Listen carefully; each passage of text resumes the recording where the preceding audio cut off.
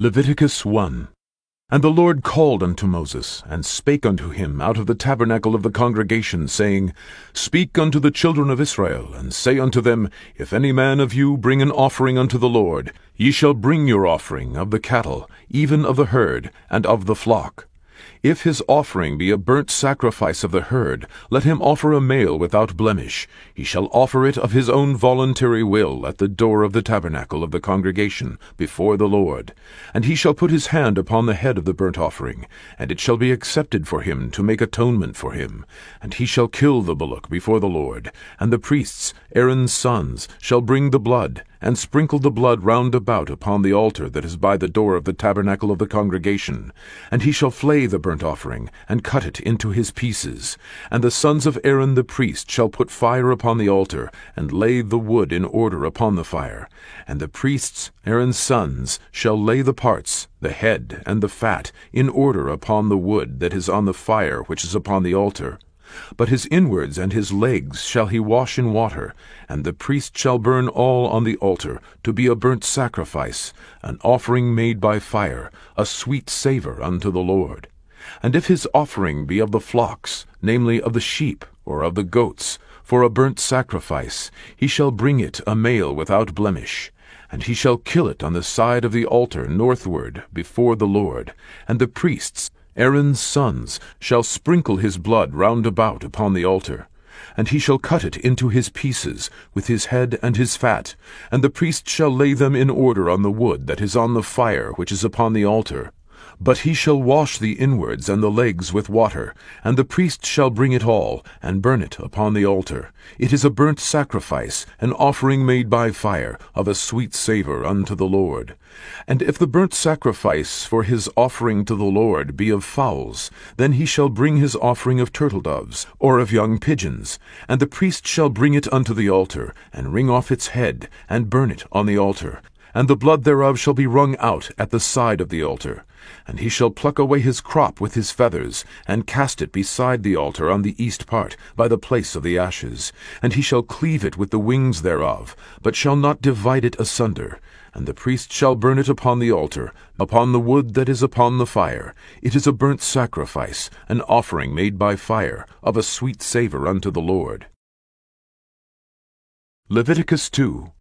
And when any will offer a meat offering unto the Lord, his offering shall be of fine flour, and he shall pour oil upon it, and put frankincense thereon, and he shall bring it to Aaron's sons the priests. And he shall take thereout his handful of the flour thereof, and of the oil thereof, with all the frankincense thereof, and the priest shall burn the memorial of it upon the altar, to be an offering made by fire, of a sweet savour unto the Lord. And the remnant of the meat offering shall be Aaron's and his sons. It is a thing most holy of the offerings of the Lord made by fire. And if thou bring an oblation of a meat offering baken in the oven, it shall be unleavened cakes of fine flour mingled with oil, or unleavened wafers anointed with oil. And if thy oblation be a meat offering baken in a pan, it shall be of fine flour unleavened, mingled with oil. Thou shalt part it in pieces, and pour oil thereon. It is a meat offering. And if thy oblation be a meat offering baken in the frying pan, it shall be made of fine flour with oil. And thou shalt bring the meat offering that is made of these things unto the Lord. And when it is presented unto the priest, he shall bring it unto the altar. And the priest shall take from the meat offering a memorial thereof, and shall burn it upon the altar. It is an offering made by fire, of a sweet savour unto the Lord. And that which is left of the meat offering shall be Aaron's and his sons. It is a thing most holy of the offerings of the Lord made by fire. No meat offering which ye shall bring unto the Lord shall be made with leaven, for ye shall burn no leaven, nor any honey, in any offering of the Lord made by fire. As for the oblation of the firstfruits, ye shall offer them unto the Lord, but they shall not be burnt on the altar for a sweet savour.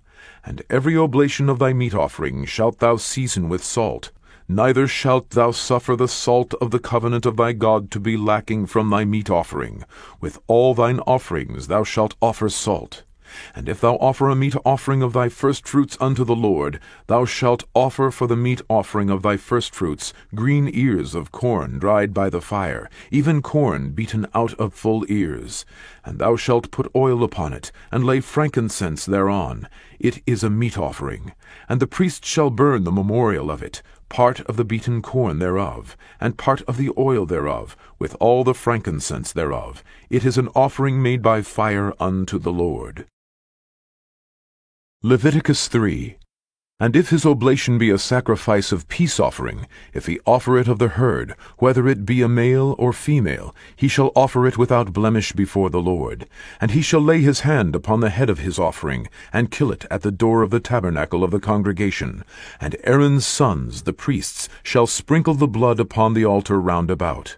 And he shall offer of the sacrifice of the peace offering an offering made by fire unto the Lord, the fat that covereth the inwards, and all the fat that is upon the inwards, and the 2 kidneys, and the fat that is on them, which is by the flanks, and the caul above the liver, with the kidneys. It shall he take away. And Aaron's sons shall burn it on the altar upon the burnt sacrifice, which is upon the wood that is on the fire. It is an offering made by fire, of a sweet savour unto the Lord. And if his offering for a sacrifice of peace offering unto the Lord be of the flock, male or female, he shall offer it without blemish.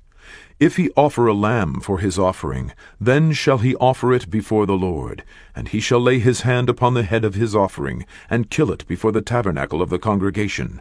And Aaron's sons shall sprinkle the blood thereof round about upon the altar.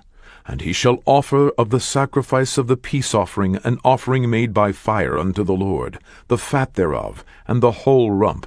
It shall he take off hard by the backbone, and the fat that covereth the inwards, and all the fat that is upon the inwards, and the 2 kidneys, and the fat that is upon them, which is by the flanks, and the caul above the liver, with the kidneys. It shall he take away.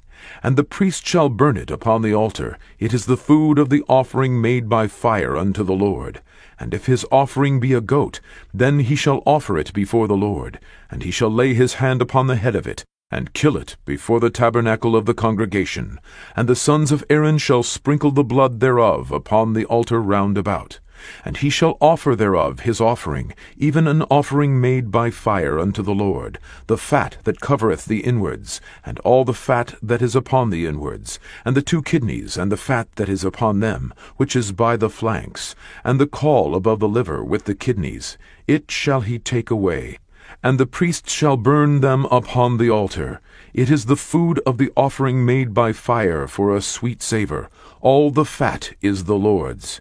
It shall be a perpetual statute for your generations throughout all your dwellings, that ye eat neither fat nor blood. Matthew chapter 24. And Jesus went out and departed from the temple, and his disciples came to him for to show him the buildings of the temple. And Jesus said unto them, See ye not all these things? Verily I say unto you, there shall not be left here one stone upon another, that shall not be thrown down. And as he sat upon the Mount of Olives, the disciples came unto him privately, saying, Tell us, when shall these things be? And what shall be the sign of thy coming, and of the end of the world? And Jesus answered and said unto them, Take heed that no man deceive you. For many shall come in my name, saying, I am Christ, and shall deceive many. And ye shall hear of wars and rumors of wars. See that ye be not troubled.